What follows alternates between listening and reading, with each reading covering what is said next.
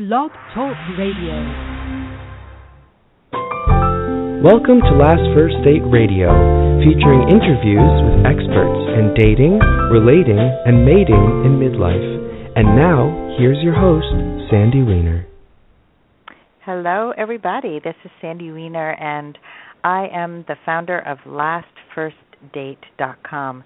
I am the dating and relationship coach and communication coach for women over 40 who want to attract and sustain a lasting, loving, dignified relationship. We have a wonderful show coming up for you today. I'm going to be speaking with certified divorce coach Cindy Holbrook, and we're going to be talking about how to finally stop dating the same person with a different face. This is such a common issue, and boy, I can't wait to talk to Cindy. And as a dating coach myself, it is my mission to help women over 40 recognize the qualities of a good guy and to learn the relationship skills that it takes to make love last. Relationships do take skill, and unfortunately we don't learn them growing up. Most of us don't have the role models or the skills that we need to make relationships work, and that's why we have such a high divorce rate. And so I can't wait to hear what Cindy has to say about helping people get it right the next time around. And most women who come to me for support are really fabulous women. They are strong, successful in the workplace. They're great mothers. But the problem is that they have challenges in their romantic life. And the biggest problems they have are, well, let's just say one of the biggest problems that they have is that they take that same degree of competitiveness that they bring to their work life, and they bring that into their dating life. And men who they're attracted to, alpha men who they're mostly attracted to, are really not interested in competing, in locking horns when they're dating. They may enjoy sparring, but they may not consider that woman as a romantic partner. So all it takes is a little tweak or two to bring more of your feminine side to dating, and you will have more polarity in dating, which is what really creates attraction, not two of the same thing. So many people think they should be dating their clones, and while we want to date somebody who has common interests, we don't want to be dating a clone of ourselves. So there are so many mistakes that people unknowingly make that sabotage their relationships. And what I've done is created a free report, a free guide for anybody who would like it, that identifies the top 3 mistakes that midlife daters make and how you can actually turn them around. I have exercises in there to turn those mistakes around and help you on your journey to find love. And so if you would like a copy, just go to my homepage. It's probably on pretty much every page of my website. Go to lastfirstdate.com and sign up, because I want you to go on your last first date. Today's show is sponsored by Audible.com, a leading provider of spoken audio entertainment and information. You can listen to audiobooks whenever and wherever you like. I just listened to one in my car this week. It's just a fabulous way to hear books if you don't have time to read them. You'll get a free book when you sign up for a 30-day free trial at audibletrial.com/lastfirstdate. And now I'm going to introduce our special guest today. Cindy Holbrook is a certified divorce coach, and she supports women as they go through the emotional roller coaster of divorce. She helps them to heal and let go of their past and rebuild their life with less stress, more clarity, and confidence about their future. That's a good thing to have. Cindy has been the guest of many telesummits and radio shows, including Huffington Post Live. Her articles have been published on eHarmony, Huffington Post, Fox Magazine, and MSN. She created coachingfordivorcedwomen.com, and it's a site that's jam-packed with tips and techniques to educate and empower women as they make the transition to being a single woman and re-entering the dating field. So welcome to the show, Cindy. Oh, thank you. It's a pleasure. Thank you. Thanks for coming on today and talking about this important topic. So let's talk about what happens when people get divorced and they start dating again. What do you think is the number one mistake that they make? It's definitely dating for the wrong reason. There's so many women that falsely that believe that their value lies in a man loving them. So therefore, they rush out again thinking they need to find a new love, or they're having pressure from family and friends to date again, but they never take the time to grieve their past relationship and to grieve the loss of their hopes and dreams for the future. And so therefore, that's usually how they wind up with the same man but a different face, simply because they're not healing themselves and they're not dating to see what they can offer, but they're dating to see what they can get from it. So there's a big distinction between what they can get from it. Say that again. Say that last line again. Yeah. They're dating just for the man to love them, to build up their value, to say, look at me, you know, I have a man, and so my life is perfect. But they never take the time to say, what am I offering to this relationship? Why would a man want to date me? What am I giving him? It's sort of one-sided a lot of times. They're looking for what the relationship can do for them, and they don't pay no attention at all to what they have to offer the relationship.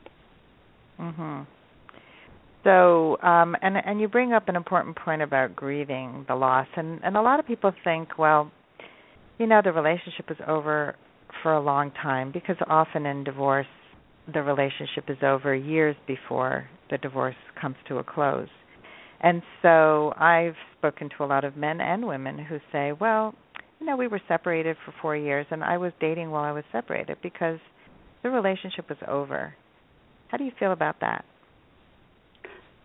I personally don't see anything wrong with dating while you're separated, as long as you're healed from it. In my own personal life, I spent a lot of years healing in my marriage before I had the courage to leave it. So I started dating within a year of leaving, and my divorce had not been over yet, but I was done grieving. I had actually let go of it, and I knew what I wanted in the future moving forward. So it depends upon where the person is. With the grieving stages, they're just like death. You have, you know, shock, denial, anger, depression, bargaining, and then acceptance.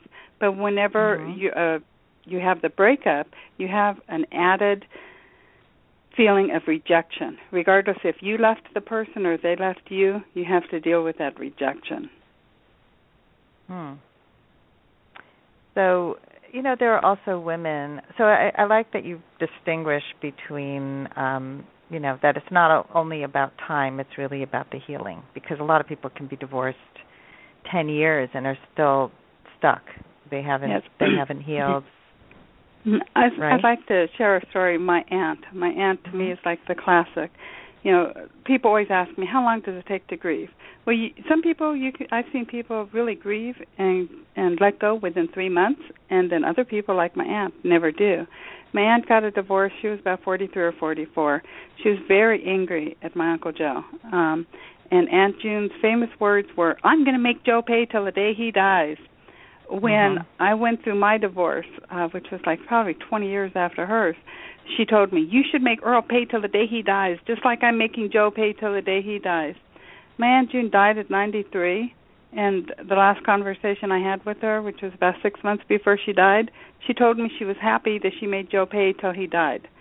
And I thought, how sad. She robbed herself of true love, of happiness, of peace, because her whole purpose in life was to make Joe pay. She had a boyfriend for years he was a multimillionaire, and he begged her to marry him, and she would not marry him because she was going to make Joe pay till the day she died. So that's somebody that's really stuck in the anger part of grieving. You know, so, you know, if you're going to get stuck, it's either in the anger or in the depression. And I've seen people, you know, like I said, you know, 30 or 40 years later, talking about the stuff that just happened yesterday, and they're not ready to move on because they haven't healed their heart. Yeah, that's an interesting story, and the only person she hurt was herself, obviously. Exactly. Yeah. When you're married or in any relationship, you give away pieces of yourself. There's so many different parts of us, and we give away these pieces in a false belief that we're enhancing the relationship. But in time, all it does is it destroys the relationship, depending upon what pieces you're giving. Some pieces are really stupid. For instance, when I was married to my ex-husband, I always bought blue cheese dressing. I never bought another type of salad dressing. And it was because it was his favorite, so I bought his favorite. And who cared what me and the kids liked, right? It was all about him. And I have not bought blue cheese dressing one single time since I left him. And it's just, this is something, I gave up what I liked, which is ranch dressing, simply for whatever stupid reason in my head, because he wanted blue cheese. But other parts, I have a client. She had a dream of being an opera singer. And she's very good, and she had, different recitals, and she was very involved in the music industry. And her husband said, it's fine for a hobby, but no wife of mine is going to have that as a career. So she gave up her singing and believing that it was going to enhance her marriage, and that was the right thing to do for her marriage. After about 5 to 10 years of not being able to sing, she said she couldn't even listen to music on the radio. I mean, it's like she just cut off her voice, period. And which really, killed her emotionally, because she let go of her passion. And since she's been working with me, I'm really proud of her, because she started singing again. Her first thing was, I'm too old to start singing again. I'm like, no, you're not. And she has a recital coming up in May. So I'm really proud of her for coming through this. But she had given up such a big part of herself that she was so unhappy that naturally things are going to not work out in the relationship. Yeah, well, it's really important, and giving up bits of yourself is such a common theme especially in marriages that don't work. Of course, marriages and relationships are about compromise as much as they are about growing together, and ideally, you are not giving up the important bits of yourself. So if your marriage was a great marriage, the ranch dressing wouldn't have been a big sacrifice, obviously. Right. But it's it's obviously symbolic of other things that you gave up. And, and I did the same. And I, did everything I could to make my marriage work. And I actually worked with my husband. He's a comedian and a puppeteer, and we had a TV show together. And so I discovered talents that I didn't know I had by working with him. I was always an artist before I became a dating coach, and we did a national television show, a TV show that was on an important station. And when it was done, he said, "This is so exciting! Like, you were on TV, your dream come true." And I said, "It was a really great experience, but it's not my dream; it's yours." Right. And that was a big aha moment for me. It was like he just assumed that his dream was my dream, but we didn't share the same dreams. And so I was happy to play a supporting role, but I had my own dreams. I didn't even know what they were yet, but I knew they weren't those. I knew I had my own, and I think we have to know that we can't snuff out who we are for anybody ever. Exactly. Again. I mean, that's really important. As women, we're taught to be caretakers, and we're taught we're supposed to give up ourselves. And I always liken it to that 50s article about the perfect wife. And I'm thinking, in the big scheme of things, that was only 60 years ago. And so, as far as, not complaining if your husband stays out all night and all this stuff, it's really interesting. So we're still, because we learned from our parents and our grandparents, a woman, even younger women, are still in this transitioning phase, whereas we're really coming into our own power and learning that we don't have to take care of everybody else. As far as losing yourself, if you've ever seen Runaway Bride, Richard Gere is a reporter. Julia Roberts is the woman who keeps running away at the altar. And so Richard Gere goes there to to do a report on her, to write some articles about her, and he's interviewing all of her fiancés, and he asked them, how does she like her eggs? And, one fiancé said, oh, that's easy. She likes them scrambled just like I do. Another one, oh, that's easy. She likes them sunny side up just like I do. And another one said, oh, that's easy. She liked them eggs Benedict just like I do. And so further on in the movie, when Richard Gere and Julia Roberts start this romantic relationship, he has Julia Roberts sitting at this table with eggs made every single way you can imagine. And he's asking her, how do you like your eggs? And she's like, well, how do you like yours? And he goes, doesn't matter how I like mine. How do you like yours? You taste these and you see which one you like the best. And I love that scene. And what I always tell my clients is you really have to discover how you like your eggs. And, I'm using eggs very general there. Do you like to, do you like to run? Do you like to go skydiving? Do you like ziplining? Do you like to go rafting? Do you like to play tennis? Like my client, did you like to sing? So what parts of you did you sort of give up thinking you were helping the relationship, or what parts of you did you never even explore? You had said you didn't know what your passions were after, your husband had said, your dreams come true, you're on TV. But a lot of women don't know what their passions are because they've spent their whole life trying to please everybody else and think that they're supposed to be the perfect woman to change people, be the caretaker, plus be the executive at work. So it gets so confusing. And they never really take the time to discover how they like their own eggs. Yeah, I love that. I don't remember the movie well enough. I have to go back and watch it now because from a dating coach perspective, it'll be really different for me to see it. But I love that because that's primarily why relationships often fail. That you're somebody. There was this great analogy where there are people who do please until they have a ring on it. So the woman who's kowtowing to the man and she's doing everything to please him, and then suddenly it's permanent and the ring is on her finger. They're married. Now she becomes the woman she was meant to be, and he doesn't know who the hell he married.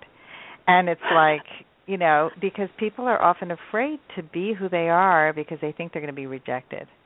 Right. So when you can be that wonderful self and not care if the wrong people like you, you're only going to be really attracting the people who you should be with, and you're going to have a much better, more authentic relationship. So, my current husband, when I married him, he's an avid fisherman, and he fishes a lot. A very avid fisherman, and he's winning pro tournaments and stuff.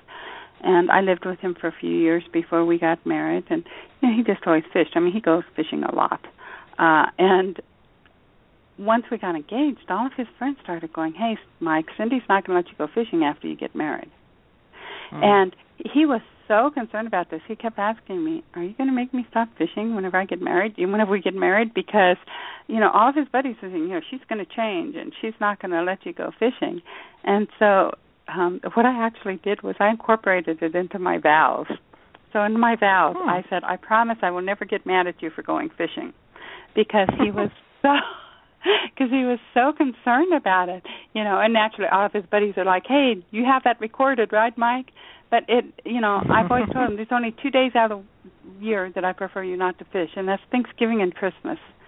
I mean, I don't care if he goes fishing on our anniversary as long as he still takes me out to eat. I don't care if he goes fishing on Valentine's Day, again, as long as he does something for me. It's him, and I fell in love with him. I didn't fall in love with him to change him. And that's, it was the big thing which so many women do. They think, I can change him. And even if it's a subconscious, subtle thing, it's like, I can change him. But it's knowing what you want to the first place in order to attract this person. When I was married to my first husband, I'd never heard of the law of attraction, but my marriage was so horrible, and I was so sad and so depressed, and my whole life, I call it my hell years, my whole life was going to hell. There was like 12 deaths in my immediate family within a 3-year period. My marriage started going to hell, and my daughter got involved with the Bloods. So I was a basket case with all this stuff happening around me. And And so I had a girlfriend, her husband, he was so romantic. He cheated on her all the time. So he wasn't like the best guy, but he was super romantic. And my ex never bought me flowers once, not even whenever my kids were born. So I dreamt up my dream man. And I did this 3 years before I left my ex. It was my dream man. He's what kept me going, was my fantasy man. And I used to always tell my girlfriend Liz, my perfect man, blah, blah, blah, blah. And I used to tell her, I need to have an affair. The problem is I'm so honest. I'd go home and tell Earl. So what kept me going was talking about my dream man. And it was more of a game to me. But what was really interesting to me, after I started dating my current husband, he has every single quality that my dream man had that I created in my head 4 years before with my friend. Wow. And I've heard this before from other people. So what are the qualities on that list? Because I have, one of my clients had like 33 things on her list, and the guy she's with has them all. And so some people say, oh, you should only have your top 5. You don't want to, rule people out. But I'd love to hear your list if you can remember some of it. I tell my clients, I don't care if there's 200 things. You really have to know what you want, because whenever you know what you want, it's really easy to tell who's not what you want. And why settle? Right. If you want to, if you want a Cadillac, why settle for a Geo? It's just that way. But with my list, I had number 1. I wanted somebody who's romantic. That was huge to me. I wanted somebody who was intelligent and would have different conversations with me. With my ex, if you wanted to talk to him, it had to be about bowling, cars, or his work. Because there was no other subjects in the world besides those 3. And I wanted somebody who's seen the world as gray. I'm very intuitive, and I'm very curious about our universe. I am curious about UFOs and ghost stories and all of the paranormal. I find it fascinating. And my ex-husband always told me I was stupid. So, number 1, I didn't, so I wanted somebody that would talk to me about these things. And it's not that I believe, but I don't not believe either. And I find it fascinating. So I wanted somebody who respected my opinions, who would talk to me, who also was intelligent to talk about a variety of things. I wanted somebody who didn't talk about his work all the time, and somebody with a sense of humor.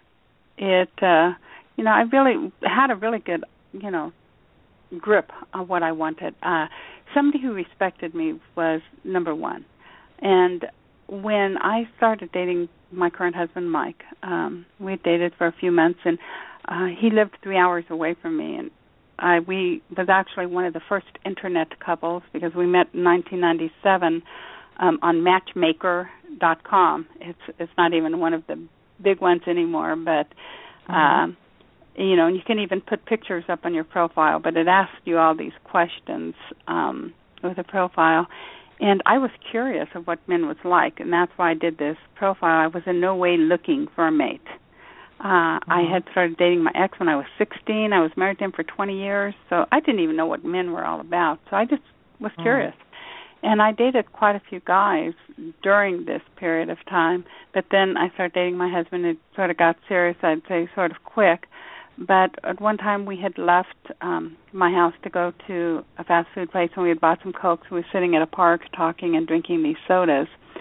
And I spilled the soda all over his truck. And he jumped out of the truck sort of laughing, and he grabbed some towels and started wiping up the Coke. And I curled up into a little ball, and this is from all the emotional abuse I had suffered throughout my marriage, and even from my father. So I had a lot of abuse in my head. And I curled up into a ball on the passenger side, sort of started rocking and chanting, "I'm sorry, I'm sorry, I'm sorry." Now, if Mike would have called me some choice names, told me I was stupid, told me I was clumsy, told me I screwed up his truck, that's what I was used to. And this was what I was expecting, because it was what I was used to, being called names and being demeaned. But Mike looked at me, he goes, "Baby, you have nothing to be sorry about." And I started sobbing. He sat in that wet, sticky seat and held me for 3 hours while I sobbed. Wow. That's why I kept him. And but and it was it was that respect that he really cared for me. You know, he didn't think that I was stupid. He didn't think that I was, you know, trying to up one on him. You know, my ex was really good at the mind games, and he was really good at always making me feel like my opinions didn't count and that I was worthless. So it just built into that. And at the beginning of your call, you said, you know, your main audience is these well-rounded, you know, top women, and oftentimes we're the type that actually fall for these crazy guys because there's a part of us maybe that don't feel like we're worthy enough to be treated with respect. There could be something, you know, from our past, something, you know, even that we heard from our grandmother growing up, but there's something that we don't feel that we should be treated with respect. So whenever you know what you want,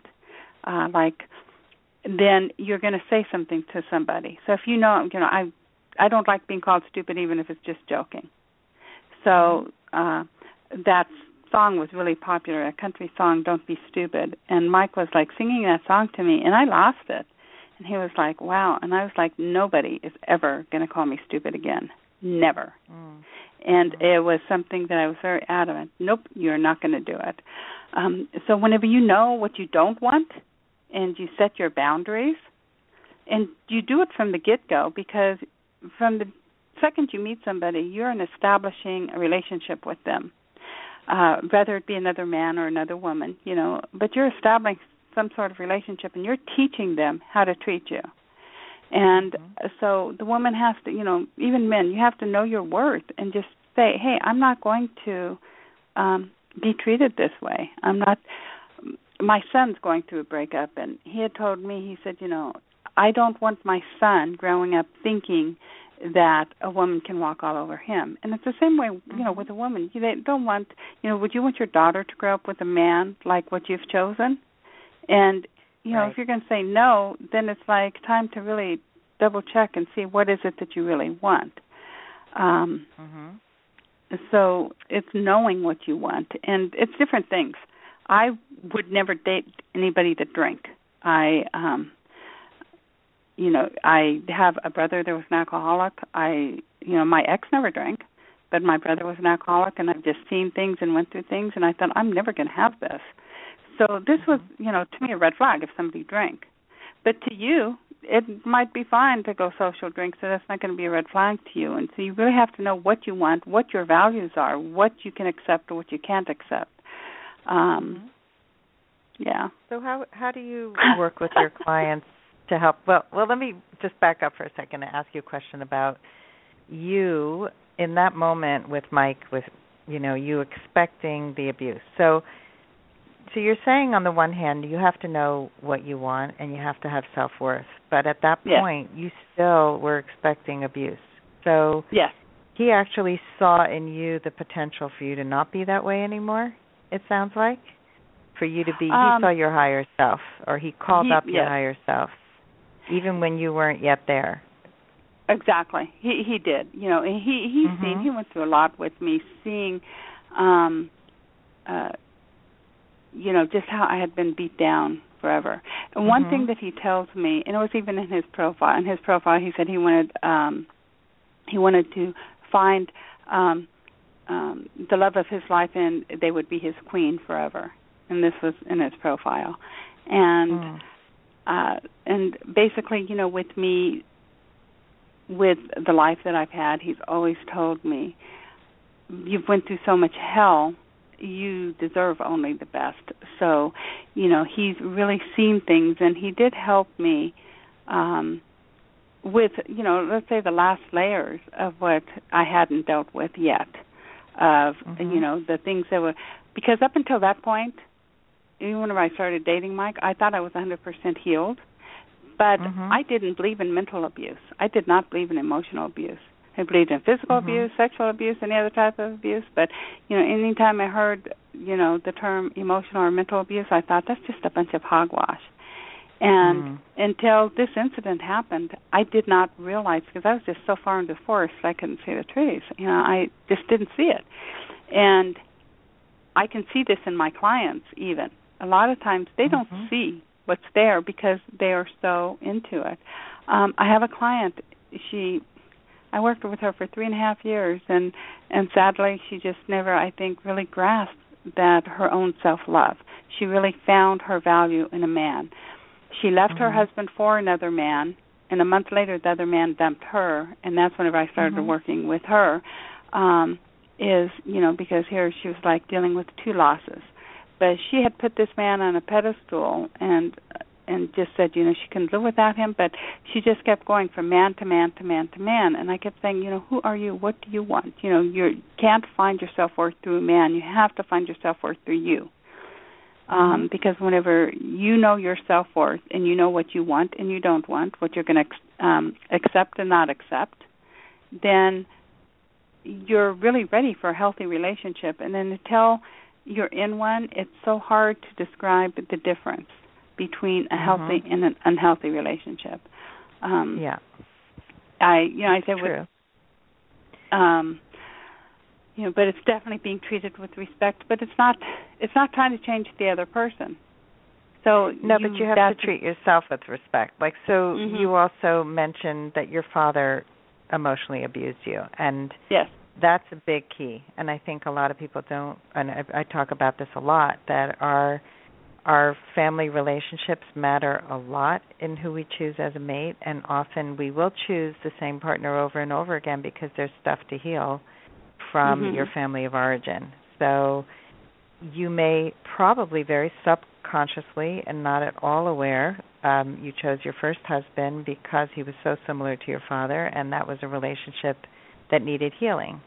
And it couldn't be healed in that relationship, right? So Mike came along, and now you had a man who you could heal it with, because here's a man who's treating you with respect, and now you're respecting yourself. And so I think that people have to look back and figure out, look at the patterns of who they've been dating, and often you don't see them. So before we get to that, I just wanted to give another quick shout out to Audible. We're really proud to be sponsored by them. They are a leading provider of spoken digital audio entertainment and information, and they have over 150,000 titles that you can choose from and listen to on any device, including whatever you're listening to Last First Date Radio on right now. So if you sign up at our show URL, which is audibletrial.com/lastfirstdate, you're going to get 1 free audiobook and a 30-day free trial of the service. Some of the books on the Audible bestseller list right now are 50 Shades of Grey, Wild by Cheryl Strayed. I'm in the middle of that right now. I saw the movie, but the book is much better. Yes, Please, which is by Amy Poehler, and this is a book that you have to listen to because it's 7 hours and 31 minutes long, and it is a dinner party with Amy Poehler, Carol Burnett, Seth Meyers, Eileen and William Poehler, her parents, Patrick Stewart, Kathleen Turner, and others, and it's supposed to be a riot, and it's a book you have to listen to. There are others like The 5 Love Languages for Singles by Gary Chapman, which really gives you a lot of great information on how to date in a much more clear fashioned way, because you understand how you love and how you express love and who you're a better match for, so you can understand your partner. So if you try Audible for your first month for free, and you'll get that free audiobook, all you have to do is go to audibletrial.com/lastfirstdate. And I want to thank you again for your support of Last First Dates radio sponsor Audible, and for giving yourself the gift of spoken audio entertainment. Now I do have to tell you too, I love Audible. I drive to Arizona. It's an 8-hour drive from my house once a month, and that's all I listen to on my way and back is Audible. That's good. So I strongly recommend it to all of your listeners as well. It's a great way to take up your time whenever you're driving. Yeah, well, thank you for that little extra endorsement. So, it's, driving, for me, I drive a lot, and I like listening to podcasts or some kind of spoken word when I'm in the car.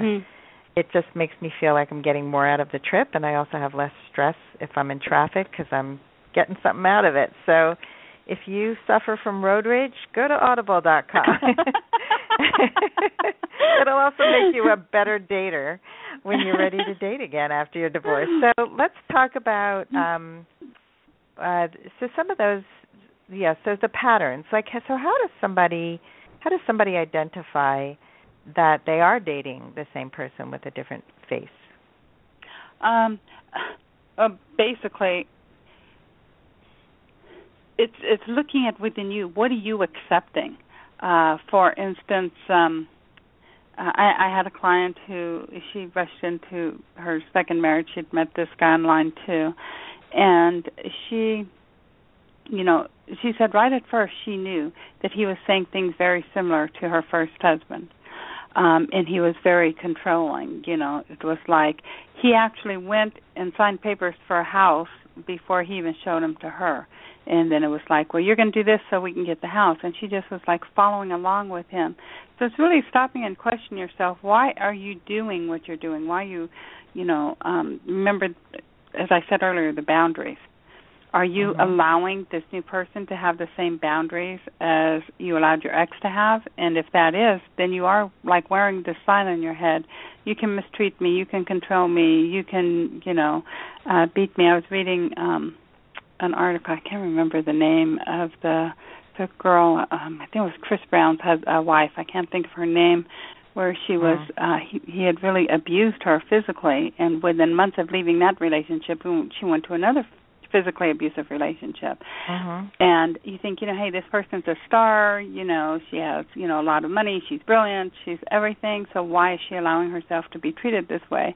And again, it comes sort of down to the self-worth and how you believe somebody should treat you. So whenever you think that you're not valuable enough to be treated with respect, it's like you're wearing this sign on your head, and the men that will respect you are going to walk right past you, or you're not even going to notice them, simply because you don't feel that you're going to be good enough for them. And because I work with women, I say this, but it's the same if it's the opposite. For any men listeners, you're looking for the same thing with a woman. My son, whenever I had him writing down his ideal person, he was like, I want somebody who doesn't complain all the time. How do I write that? Because I was like, you have to write these things in a positive statement. So it's writing down a profile of exactly, sometimes it's easier to start with what we don't want, but it's writing it in a positive way. What I have my clients do is write a 1 or 2 page profile of their ideal person with what they want. And, and write it in story format, and you can even give the person a name. I have one client who is a guy, he named his perfect mate Jennifer. So, so it's all, whenever Jennifer and I go out to eat, she does this and I do this. And so it's very, his profile was one of the best, but he's an excellent writer. But it was very, he added the feelings into his little profile, plus he added what she looked like, and he added the way they joked with each other during dinner. He even added what type of foods she liked, and he added how supportive she was of him and his goals, and how supportive he was of hers, and how they liked time together and time apart, that they both were very individual by themselves, but they enjoyed their time together. So this is what I suggest. It's because reading a story to yourself every day of your ideal person is a lot more fun than reading a list of he's respectful, he has a good sense of humor, he's 6 foot tall, he's muscular, he likes to exercise, he's a daredevil, he's a thrill seeker, whatever it is. But if you're reading this list, it's just so blah. So whenever you're writing the story, you're putting so much feeling into it, and if you know anything about the law of attraction, it's the feelings that you have that emits the energy out into the universe to allow you to even notice who your man is. We have in our brain a reticular activating system, which means that we're actually focused towards we'll find whatever we're focused on. And so if you decide you're going to Hawaii, all of a sudden you can see 1,000 flyers out there for Hawaiian vacations. My daughter, she's I call her my biker chick. She's very into motorcycles, and she belongs to a motorcycle club. It's a family club, and they do all these things. But she just loves motorcycles, and me not so much. She got that from her dad. But we went to Missouri, and I thought we drove to Missouri together. I thought I'm going to show Amy, that I notice all these motorcycles, and I noticed one motorcycle she lives in Las Vegas, between Las Vegas and Missouri. Drive 1,000 miles, I noticed one motorcycle. Whenever we got to Missouri, I told Amy, I go, wow, this is really strange. There's hardly any motorcycles on the road. And she started busting up laughing. She's going, Mom, I've seen hundreds of them. So because that's what she was focused on. She it's her passion, so she's going to notice them.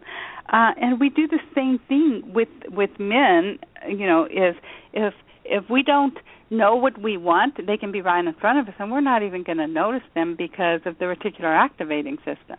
So the more clear you are about what you want, you're going to notice this person in front of you.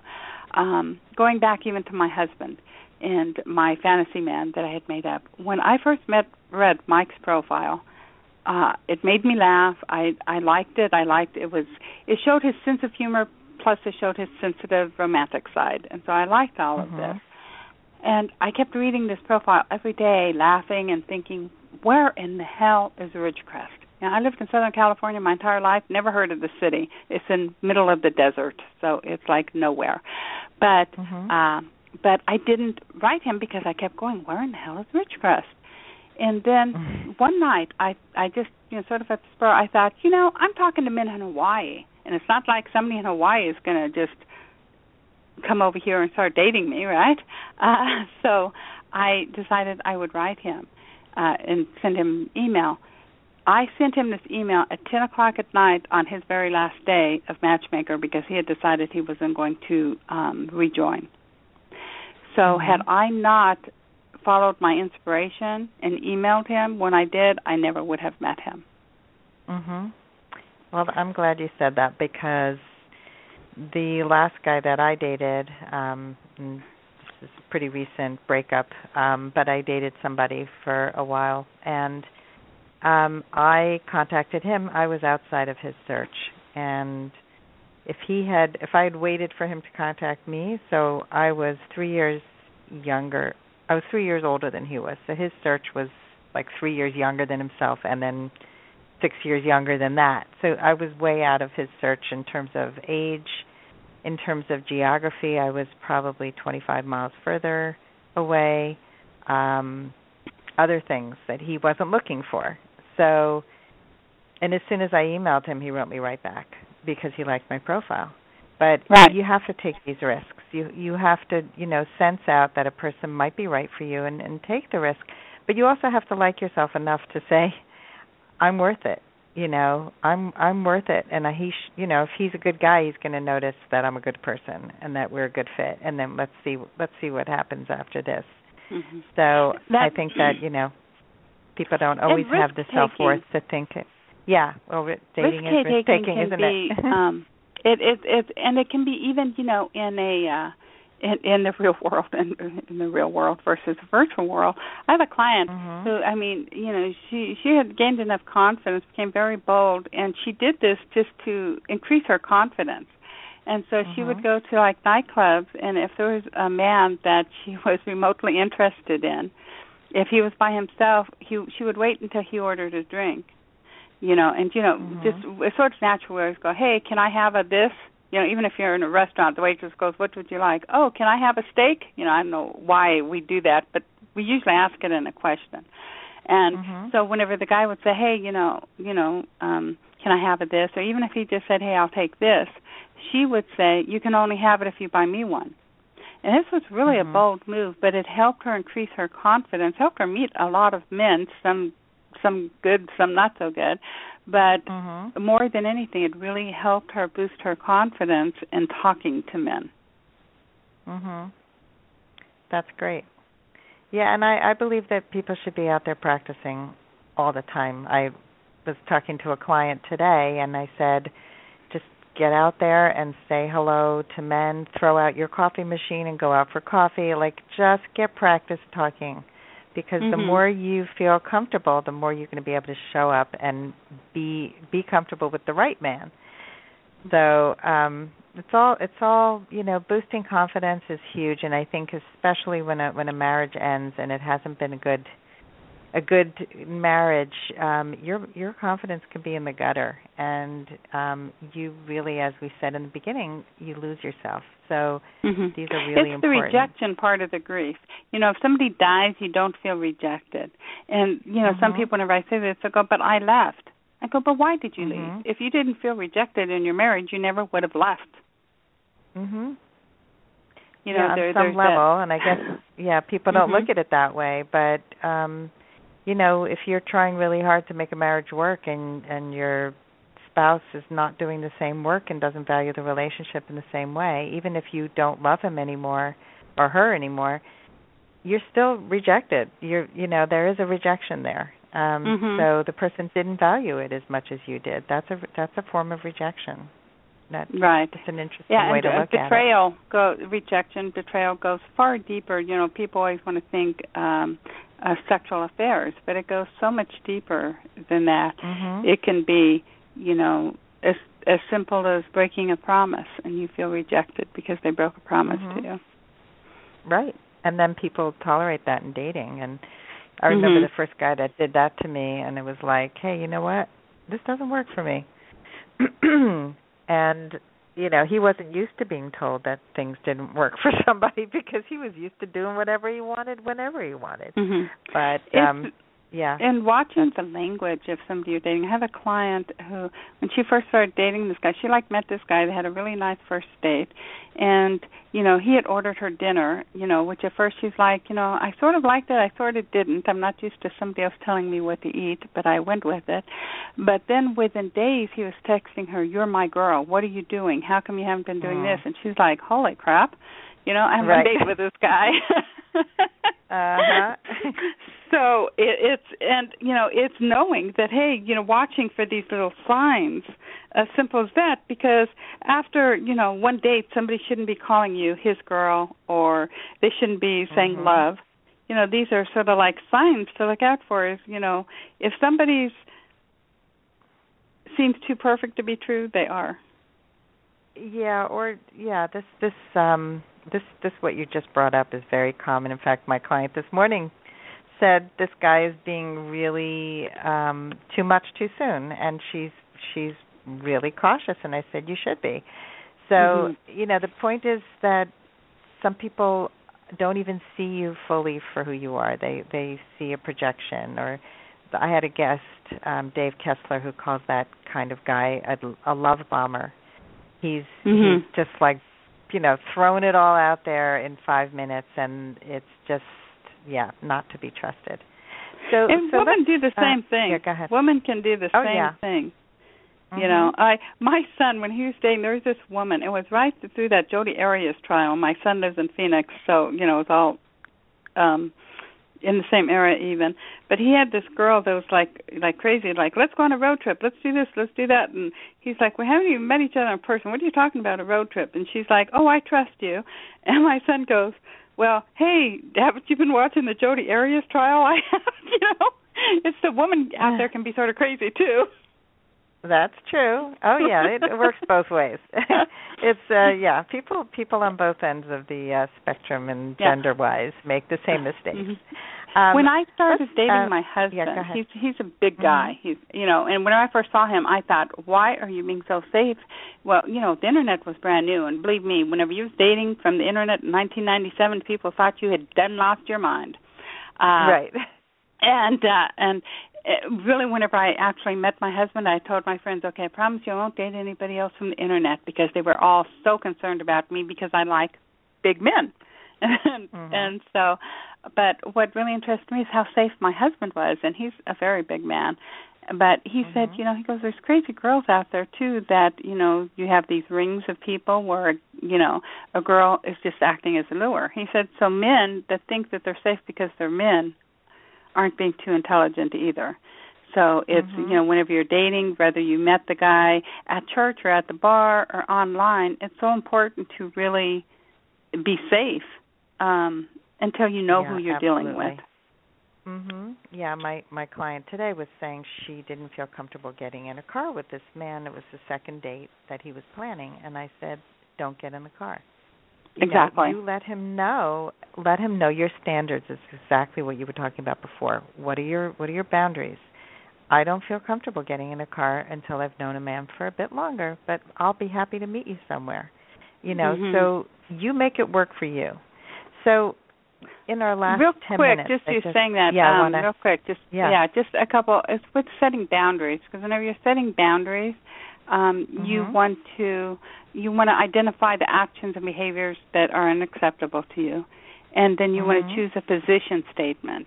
And so just a couple position statements for people to think about is, I would appreciate it if you don't touch me that way. Please do not call me names.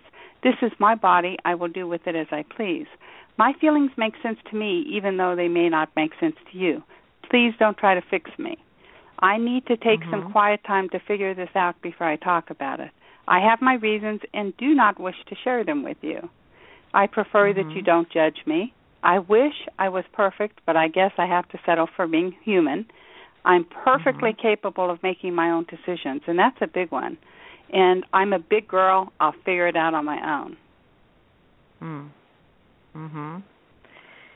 Yeah, clients want to know how to say these things, so this is great. It's so important to know your stand and to take a stand, because if you don't, you'll end up being part of somebody else's plan. You'll end up being manipulated, and you'll wonder why. And so, if you don't learn anything from a failed relationship, learn this. This I so agree with you. This is great. So they're called position statements? Yes.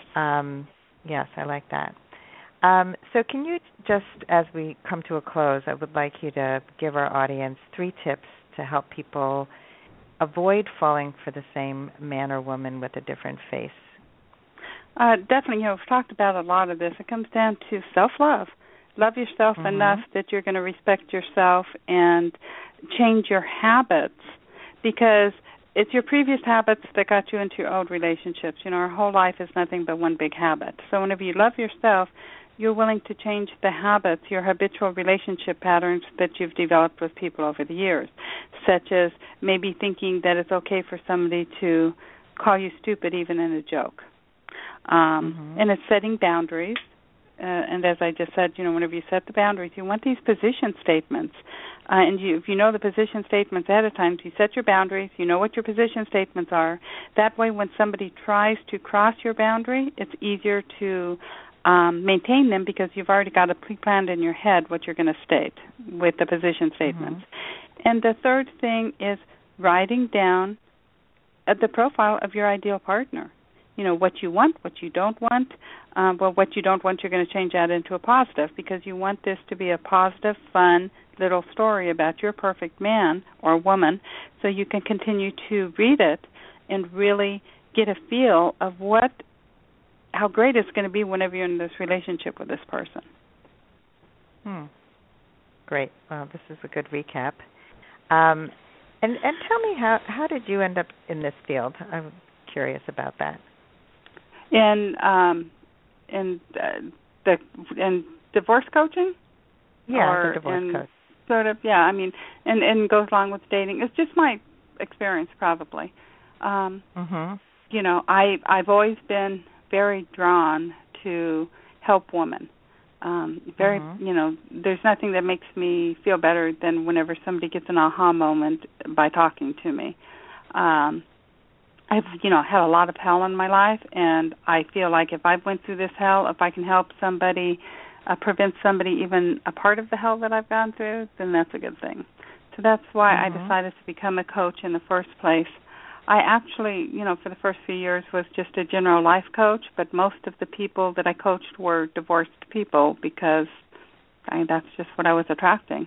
But I really fought against being a divorce coach for years, until I just really And again, that was part of the mental abuse. I could hear my ex-husband's voice going, "Don't air my dirty laundry." Well, I can't tell my story without telling his. So, but that's when my business started growing, is when I followed my heart, my passion, and started doing the divorce coaching. And with that, it's so much, it's not winding up with the same person. There's nothing that I find sadder than whenever somebody goes from one bad relationship to another one, whether it's being, even if it's, sometimes the physical abuse is easier to get over than some of the little mental abuse of believing, that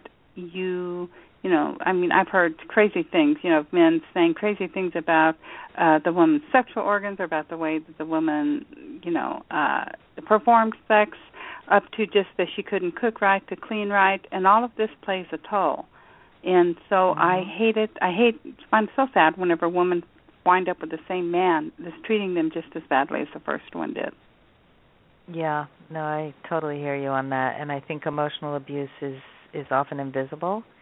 I'm really sensitive to language and how people use it, and in my last relationship I brought that up several times, and from the very first time it showed up as a word that was hurtful, and I named it, and at the end when I broke up he actually said, well, I think you're a little too sensitive about that. And I said, don't tell anybody they're too sensitive, they're too anything. Because if something's important to you, then it's important to you. Whether you agree or not is not important. And that's what being in a grown-up relationship is all about. So these are all... Yes, the other person. If he truly, if somebody truly loves you, they're going to respect you enough to say, hey, that's sensitive, so I'm not going to say it. Like, Mike will never say that I'm stupid in any way, shape, or form, because that's just one of the words that for some reason triggers me. But he respects me, and he doesn't tell me I'm stupid for not liking the word stupid. Right. Or I'm sensitive for not liking the word stupid. Exactly. Well, so when somebody says you're too anything, it's more about them than you. And that's an important thing to remember. That means they're not comfortable with it. It has nothing to do with who you are. And it's not respecting who you are, like you said. So that goes to my favorite quote by Eleanor Roosevelt. Yes. No one can make you feel inferior without your permission. And I like that because you can change that word inferior with any emotion. No one can make you feel stupid without your permission. No one can make you feel happy without your permission. No one can make you feel loved without your permission. And it's one of the reasons why I love that quote, because you can interchange that word inferior to anything. So anytime you're starting to feel something, own it yourself, that it's your feeling and you're the one that's allowing their actions to make you feel that way. But it's understanding whenever they say it about you, it's their garbage, not yours. I love that. And she's great. She one of my favorite quotes, and I don't remember exactly how it goes, but it's about taking risks and doing scary things every day. That is so much about who I became also after my divorce, and we talked about risk-taking before and how important it is in dating. And if you keep doing the same thing, you're going to end up in the same place. If you keep dating the same person, you'll end up in the same relationship. So and if you keep allowing them to treat you the same way, you're going Yes. And that's the thing, is you have to realize you're the one that's teaching the person how to treat you from the very second you meet them. Exactly. So thank you, Cindy Holbrook, for being on the show today and sharing so much great information. And give a quick link to where people can find you, because we have about a minute left. Okay. My main website is coaching for, F-O-R, divorced, plural, women, plural.com. But also, if you go to divorcerecoverycompass.com, it's a little quiz that you can figure out if you are recently divorced, or even if you've been divorced for years. You can take this quiz and determine where you are in your own divorce recovery. And then as soon as you take the quiz, you get to download a couple MP3s, the number one mistake women make after a divorce, plus acceptance. And then you will get an email series based on where you are now in order for you to continue to move forward. Excellent. Well, thank you so much again for coming on the show. Wish you great luck in continuing your good work. Well, thank you, and thank you for having me. It's been fun. Yes, thank you. And thank you, everyone, for listening in today. And I hope you all go on your last first date very soon. Have a great day. Bye-bye.